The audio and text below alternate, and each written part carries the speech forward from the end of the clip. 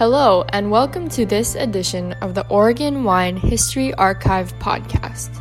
The Oregon Wine History Archive is located at Linfield College in McMinnville, Oregon, and is dedicated to preserving and sharing the Oregon wine story. This podcast will share these stories through oral history interviews we've conducted throughout the industry. Please enjoy these stories. I'm Stephanie Hofmann. I'm here with Katherine Cole. It is August 16th, 2017, and we're at your house. And we're going to start off really easy with our first question, which is why wine? I love wine because it exercises all parts of your brain, and it's something that you never bore of if you're kind of a nerd and like to read a lot and think a lot.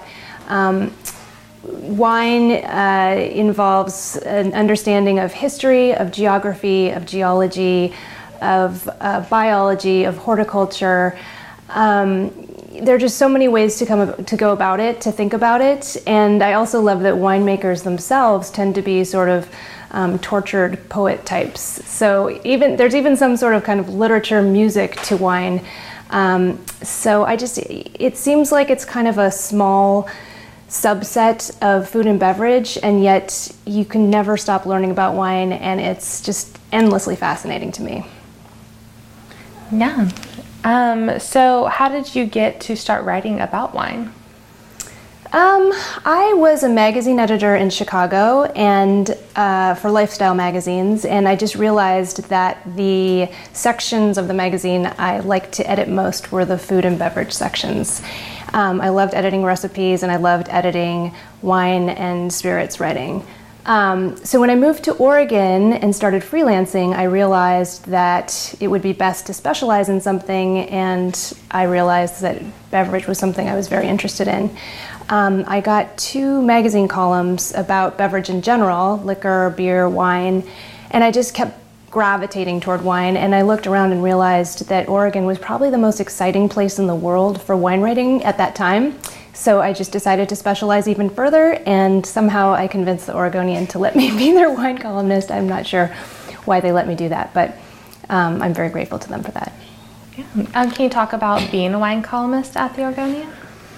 It was a contract position, so on the one hand I had a great amount of freedom in terms of choosing my topics. On the other hand, the pay was awful and I could have been on food stamps. So that made it frustrating when people would get angry with me about what I wrote. I'd think, I can like barely survive on what I'm being paid to do this, but it was a great time. This was starting in 2002, and the industry had progressed to the place where people weren't just in survival mode anymore. They were really kind of pushing the boundaries and trying to figure out what Oregon could be great at.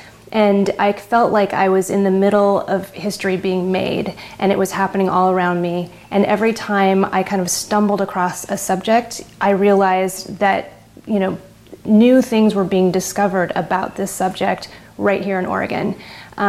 So it was just immensely intellectually satisfying, and I met a lot of really very wonderful people, and I'm very grateful for that. Can you talk about one of your favorite or most memorable stories you wrote about during that time? Definitely when I wrote an article about biodynamics, I think it was in 2003, and I had never heard of biodynamics before. I thought that, it just kind of stuck with me that this is really interesting, and for some reason the Oregon winemakers have really kind of hooked into this. And so that stuck with me enough that I thought later maybe I should write a book about this. And just biodynamics to me sort of exemplified the way in which Oregon winemakers were willing to just go over the top. They no matter how crazy something seemed, if there was a chance it would make their wine better or make their vineyard healthier, then they would try it. So I felt like that movement sort of exemplified the whole ethos of Oregon winemaking. So what are some of the challenges of writing about wine? Well, one funny challenge of writing about wine, which I only just figured out, is that all day you're Googling topics that have to do with wine and wine prices. And so when you go to buy plane tickets or anything else, you are quoted the highest possible price. Meanwhile, you are barely making enough to feed yourself doing what you're doing. So wine writing is really strange. It's like travel writing and food writing in the way that those who are practicing wine writing are doing it solely because it's a passion, like many winemakers. And yet the wine industry is a luxury industry. And there's this weird disconnect where you always feel out of place. And if you haven't made wine, which I will admit, I'm a total poser, I've never made wine, you also feel like, what am I doing? I don't really know what I'm talking about. So you always kind of feel a little uncomfortable in your skin. I'm sure that's probably the case for those people who cover health who aren't doctors, although there are people who are doctors who write about medicine. It's probably true for business writers who haven't been to business school. But I think wine in particular, technically it's so difficult and people have such strong opinions on what in their mind is the right way to go about either growing grapes or making wine. You always kind of feel like an outsider just scrambling to keep up as you're covering the subject. And then what is your favorite part then about writing about wine? Or one of yours? That feeling of discovery, the feeling that something new is, winemakers are trying something new or viticulturists are trying something new and they're really seeing results. And that feeling in Oregon in particular that you're kind of on the frontier and yet this may be the greatest terroir in the world for Pinot Noir and Chardonnay. So just this constant feeling of awe, like, wow, I can't believe, no one's talked about this before or no one's tried this before and these winemakers are trying it and the results are amazing. So there's just this feeling that there's constantly something new and exciting happening.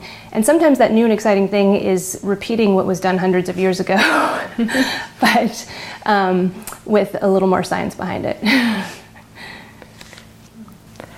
And then can you talk a little bit about the different books you wrote and what was the impetus to each of those? So I wrote Voodoo Vintners. I think it came out in 2013, if I'm remembering correctly. That was for Oregon State University Press. So that was really kind of a labor of love just for the state of Oregon. And it was just really discovering this style of farming and winemaking called biodynamics. And there really hadn't been a book written to that point about biodynamics that explained this practice in a clear way. There were a lot of really confusing books that no one could understand. And when I was reporting on the subject, I couldn't make heads or tails out of these books. And I thought, wow, there are so many Oregon winemakers who have really compelling personal stories and their personal narratives really interweave into how they discovered biodynamics, and they have this personal connection with this very sort of spiritual farming practice. And so when OSU came to me and said, we want you to write a wine book, I said, well, I think it has to be about biodynamics because this is just so unusual. And the way that Oregon winemakers are practicing it is so unique and personal that, and also there are no books like this out there. So that was the first book. And then my next two books aren't really that exciting. They were just books I wrote on contract because someone asked me to write them, basically. The second book, Complete Wine Selector, How to Choose the Right Wine Every Time. It was a different way of going about choosing wines. I think so many people are overwhelmed by wine. They think that they have to know everything about wine, and this is where the industry has really let the public down. I will never forget being at a dinner once. I was sitting next to a British wine importer, and he said, in order to appreciate wine, you must read about it, study it, and travel to Europe. And I was like, no, you are pushing away customers, and that's just so exclusive and rude of you to say that. we as journalists, we are communicators, and we need to be bringing more and more people into the fold. And I think same is true for everyone in the trade. So Complete Wine Selector, the idea was, if you like this, try this, kind of different ways of getting into wine. And the next book actually kind of relates to this thought, which is throughout my career, I've constantly thought about the fact that men have been running the wine industry for 8,000 years, and women started to run parts of the wine industry, very small parts of the wine industry, like 30 or 40 years ago. So the language of the wine trade is entirely, from my point of view, it's entirely, I don't want to say it's gender driven, but the way men relate to wine is different than the way women relate to wine. And there is a wonderful scholar at Sonoma State University, Liz, now see I'm going to forget her name, Liz Thatch, Dr. Liz Thatch at Sonoma State University, did a very interesting study where she studied the way men and women relate to wine. And she found that women relate to wine emotionally and socially. Men relate to wine in terms of data. They like to have numbers, scores. They like to be able to rattle off names of villages and vineyards, that kind of thing. So my two middle books were kind of looking at wine from a different perspective, because I don't think enough has been done in that way. So Complete Wine Selector was a way of a kind of a different way of finding a wine you might like. And then my third book was How to Fake Your Way Through a Wine List. And it was just, kind of insider tips for people, but it was particularly aimed toward women who, all the people who come to me and say, I don't know anything about wine, I'm so embarrassed. And it's like, you shouldn't be embarrassed. This isn't a test. This is supposed to be something fun and pleasurable. But there are some kind of tips I use when I'm ordering wine. I may not know anything on the list, but I still know how to order. So that book was just a kind of ways to navigate ordering wine, and then it was sort of a compendium of wines from around the world. And my most recent book, Rosé All Day, was just sort of a reaction to this massive, I would say, social movement, which is the Rosé movement. A few years ago when the movie Sideways came out, people talked about the Sideways effect, and Pinot Noir was exploding. And Pinot Noir sales grew by, I believe, 15% that year. The year I was writing the Rosé book, 2015, Rosé sales were growing by 60%, 60. I mean, this was huge, and no one was writing about it. So that book, I felt like, there were no books on rosé. I had to address this. And again, getting back to the gender issue, there are a lot of interesting ways in which the way that society has changed is reflected in an increased interest in rosé, I believe. So it was just a really fun and interesting book to research and write. So what do you hope people get whenever they read your books? Like, what do you want to come out from them? Because they all kind of have not similar themes, but what do you want them to get from it? Well, I do have a tendency to get a little geeky, and I try not to go too far in that direction. I try to inject a little bit of wit in my writing and make it sparkly and fun, because reading about wine shouldn't be a burden. And I try to be inviting and welcoming in my writing style. I don't know that I succeed, but I do try. Definitely. And then to you, whenever you first started writing about wine, when you first came to Oregon, you were freelancing, how's the Oregon wine industry changed to now? Oh, it has changed tremendously. When I started, I often say when I started writing about wine, I got to know the winemakers in Portland because they were all driving their own vans into town. And I would see them around town, and they'd be making deliveries case by case out of the back of their station wagon or van. And now the industry has grown so much that everyone's working with a wholesaler. You don't see, except for the little urban winemakers, you really don't see winemakers driving their wine around town anymore.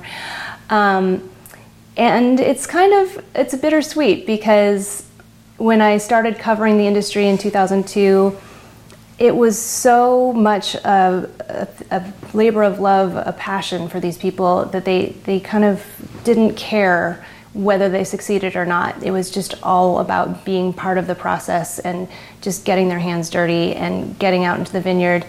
And today it's become a little more commercial. A lot more money has come into Oregon. And so I'm so happy for the winemakers who are finally thriving after so many years of working so hard. But I do feel like a little bit of that wonderful feeling of just total immersion. I feel like we've kind of stepped away from that a little bit.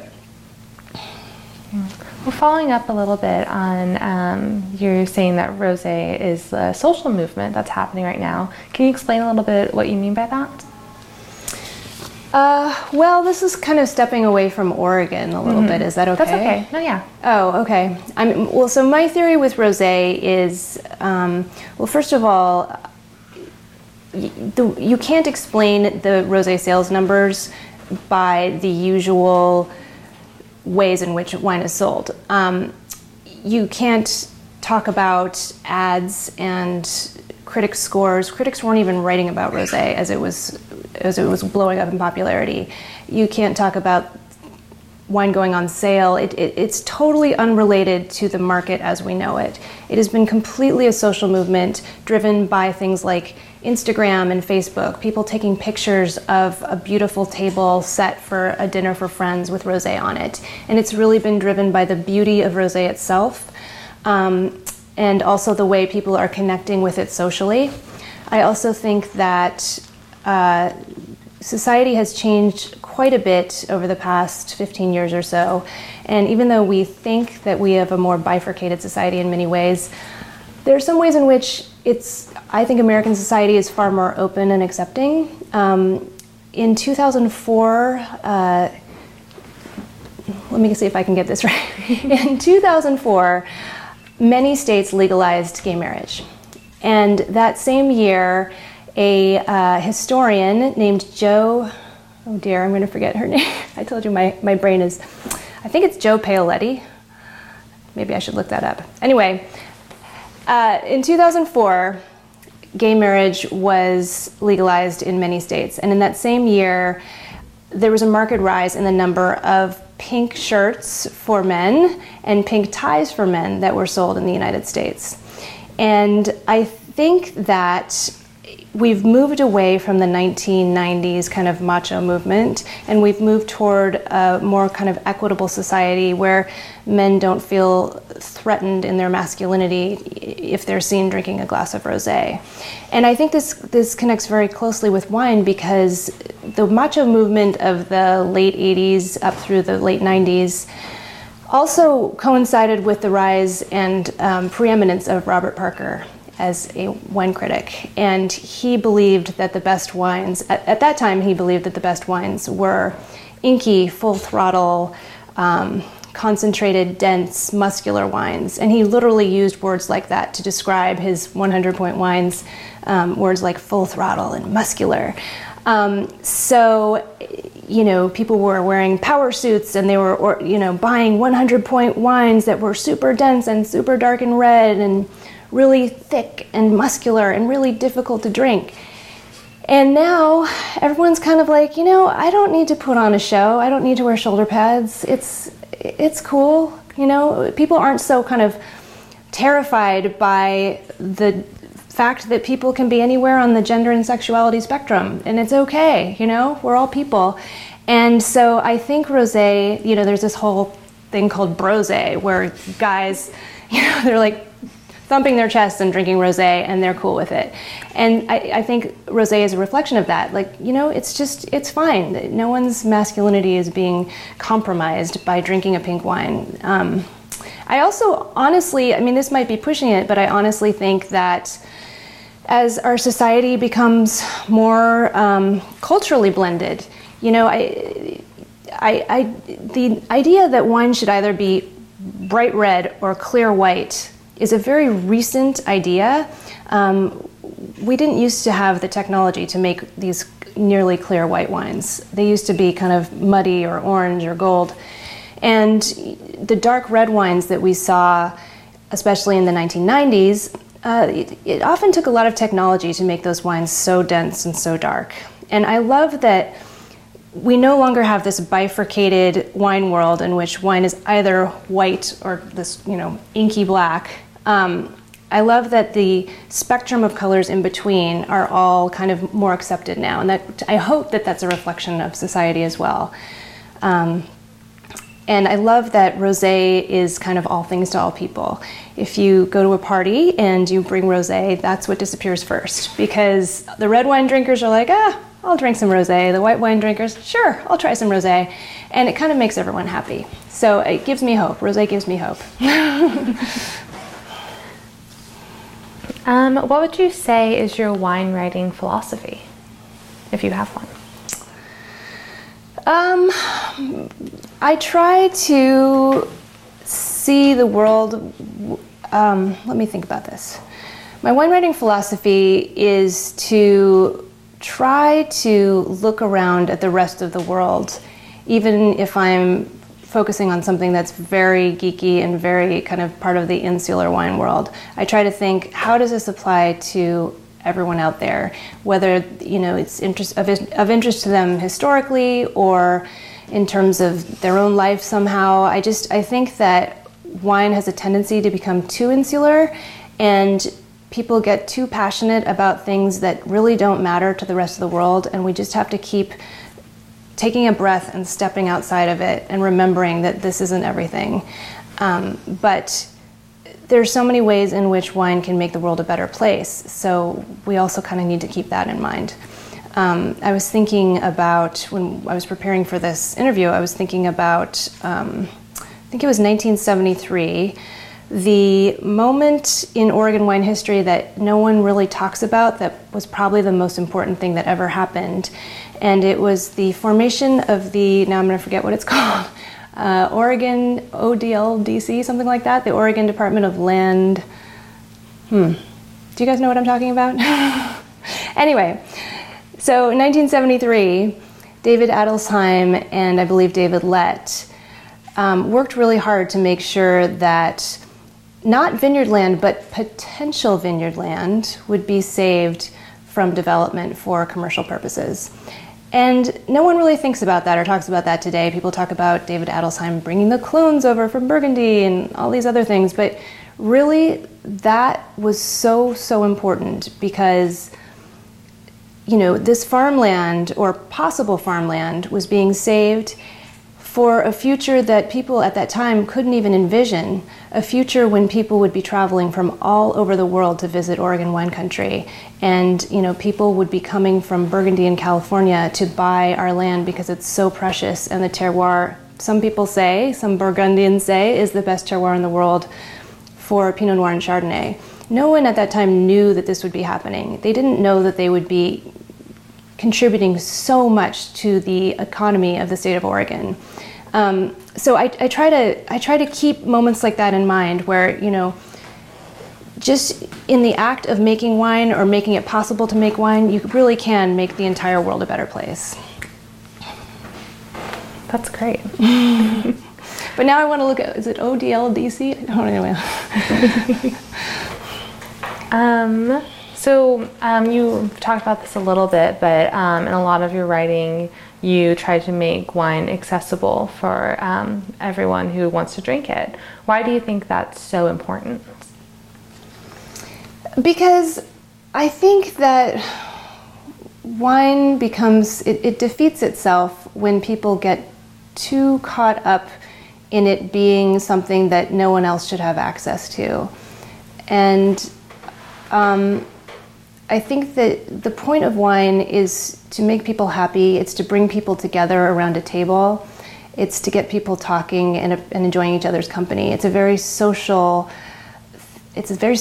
beverage. I suppose beer is the same way, but with wine, there's so many things you can look at it and remark on how beautiful it is.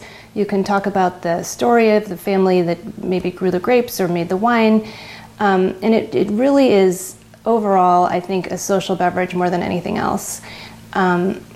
So I try to just keep that in mind, and keep in mind that the more people we can bring under the umbrella of wine appreciation, again, the happier the world will be. And it's okay if they're going to start with a wine that's only $8 a bottle. They need to start somewhere. And we need to be kind and welcoming to those people who have, quote unquote, stupid questions when they come to a tasting. Those are the people we should be the kindest to and the most welcoming to, rather than the people who think they know everything and maybe would spend a little more money, but maybe they're not going to enjoy the wine as much as someone who's just beginning to learn about it. Yeah. So you write books and you've written for magazines, but you also have a podcast. Yes. Why do you have so many different mediums for getting out your message about wine? And why do you think that's important? Well, my podcast is actually food and beverage. And I had been wanting to, I've been pitching this podcast for 10 years before it got rolling. I love being in a different form of media. Writing is very solitary, and it's very difficult, on a rainy day to just be staring at your computer screen and having no one to talk to. So I love the idea of the podcast because it's called The Four Top, and the concept is it's like sitting around a table for four in a restaurant, and that feeling of conversation that gets flowing and ideas that get flowing, and that can only happen when you have 3 or 4 people sitting around bouncing ideas off each other. I can sit around writing by myself, for days and never come up with the way, the point of view that I can get just by speaking with other people. And then the other thing is, the Four Top is food and beverage, and even though we don't overtly say it, we keep in mind with all the topics we choose that food and beverage are inextricably intertwined with human rights, sustainability, and culture. And we try to, even though we don't overtly say anything about it, we try to sort of tie every topic back to one of those kind of the 3 legs that we've built the idea of the podcast on. The other thing we try to do is have a lot of fun, and we laugh and we tease each other and goof off. And I have found that with podcasts, people tend to listen through their earbuds, and they tend to relate to it differently than they relate to radio. It's listening by appointment rather than listening by accident. You turn on your car radio and you just listen to whatever's there. But with podcasts, people make a point of downloading it. They make a point of listening all the way through the show. They listen through earbuds while they're jogging or something, and so they're not going to change the station or flip ahead. So they begin to feel like the people who are hosting the podcast really are their friends. And so there's a more relaxed feeling in a podcast where you can be a little looser and laugh a little more. And I think that helps to bring people in. And I've been very pleased to hear that, people from Australia, all over the world have contacted us to say, I didn't know anything about food and wine before I started listening, and now I've discovered it, because just even if I don't understand every term you guys throw out, the tone is very welcoming. So, so I wanted to do a podcast to just kind of reach out to a different audience. And I also think that people under the age of 40 are probably not listening to the radio anymore, definitely not reading the newspaper anymore. So how can we reach out to those people with the message that food and wine really can change the world? Well, we can do that through podcasting, I hope. We need more listeners though, so. Well, you've touched on this just recently, or just right now, but you talk a lot about taking political action with your food and beverage choices. What do you mean by that? It's difficult because you start talking about something like GMOs and every side is right and every side is wrong.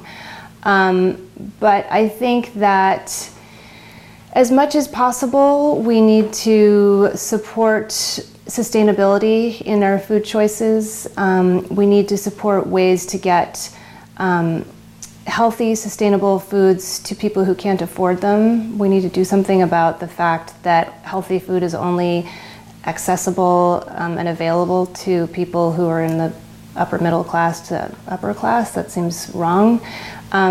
So I think that we can make change, and I think that the food and beverage community has more power than it realizes it does. I certainly think, especially with wine, where am I going with this? With wine, I've always said that wine is a gateway drug to sustainability. So people start to learn about wine, they start to appreciate it, and they start to think, oh, I really only want to drink wines that are coming from organically farmed vineyards. I really only want wines that are coming from small family wineries. And just because they're following their taste buds, they start to zero in on quality, and with quality comes sustainability. And they begin to realize that it's worth paying a little more for a product that was, came from fruit grown on a small, sustainable family farm. And by supporting a small, sustainable family farm, they're promoting the whole idea of saving that land, like I talked about before, making sure it isn't developed. And I think once you have that mindset, you bring it to food as well.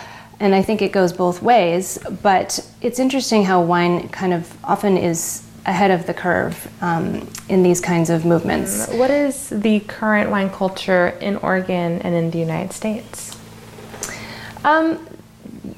The current wine culture is interesting because you're seeing larger wine corporations move toward quality because the consumer is now becoming more discerning.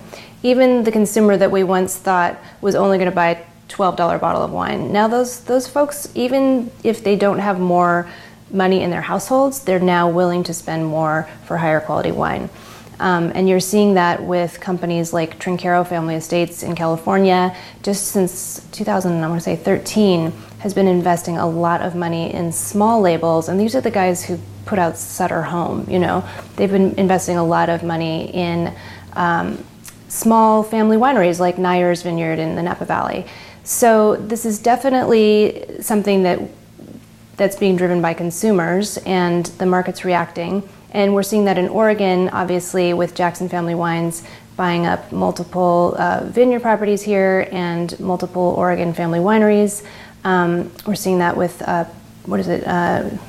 Precept and Bacchus, two other corporations or firms that are purchasing Oregon wineries. And I think what they're seeing is that the American taste is getting a little more discerning, and the consumers are willing to spend a little more. So, did I answer that? Yeah. So, trying to look a little bit more towards the future, what do you think is in the future for the Oregon wine industry? Well, it's interesting because when I started covering Oregon wine, a lot of winemakers kind of happily told me that, we're the anti-Napa and we're nothing like California, and we don't have big money coming in here and sort of determining the way our industry is going to go. And of course now that's happened, and we have a lot of money coming in from California, and wine has become more commercial here.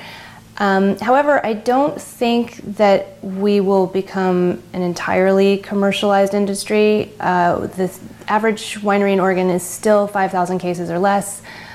And I think that the influx of talent and interest from Burgundy is going to keep Oregon focused on quality. And I believe Oregon is still one of the top 2 wine regions in the world in terms of having the highest per bottle price. And I don't think anyone's going to let that slide. I mean, it would be stupid for that to happen. So I do hope and believe that Oregon will continue to grow as a wine industry, but in disparate estates, disparate wineries, rather than massive single wineries just churning out millions of gallons of sort of mediocre wine. I hope that's the future. I also think that we're going to be seeing more vineyards in the Coast Range, more vineyards at higher elevations, and different varieties being grown as the temperatures warm up. We've certainly had a very hot summer this summer in 2017. So it'll be interesting to see if that trend continues. Yeah. And then what do you think is in the future for the wine culture, and particularly the United States? I really think that the United States, even though in some cases we're kicking and screaming about it, is moving toward a more kind of European model. We have more urban wineries, we have urban breweries and urban coffee houses where people are going just to enjoy each other's company and enjoy a beverage that is much higher quality than something they could get at Starbucks or at the grocery store. And I think that this is driven in part by the fact that real estate prices are so high. People are moving into the city, they're moving in, sharing an apartment, they're squashed in there, but they want to be where exciting things are happening, so they're spending more and more time outside of the place where they live. So I think this can be a good thing, even though many people don't want us to become Europe. I think in some ways it's a good thing that real estate is becoming more expensive, because I think it's driving a more urban society. And then what projects are you looking forward to in the future? Well, I'm sort of in at a career crossroads right now. My publisher wants 2 more books, but I don't know if I can afford to write 2 more books. So actually one thing I've been delving in recently has been working with design firms, working on winery websites and apps and that kind of thing. And that's been really fun. I think that Oregon is still really catching up in terms of design and being able to accurately offer their products on the web and really connect directly with the consumer. I'm shocked by how many Oregon wineries either have really just unattractive labels and logos, and I'm shocked by how many Oregon wineries have websites that are, not functional and do not have the information that I'm looking for, and it's very difficult to purchase the product from those websites. That's a place where Oregon really needs to catch up, and we need to do it now. So I have been doing a little freelancing with design firms, and it's been fun, and I think that we can do a lot more with that. And then if you were able to do any story in the world, what would you want to focus on? What would that story be? Any story in the world? You mean just to write an article? Yeah, or an article or a book about, or you can do just specifically Oregon, even. Oh, I was going to say. Or you can do world. I mean, I should say Oregon. Part of me wants to say, well, the Canary Islands, which has really fantastic wines. But in Oregon,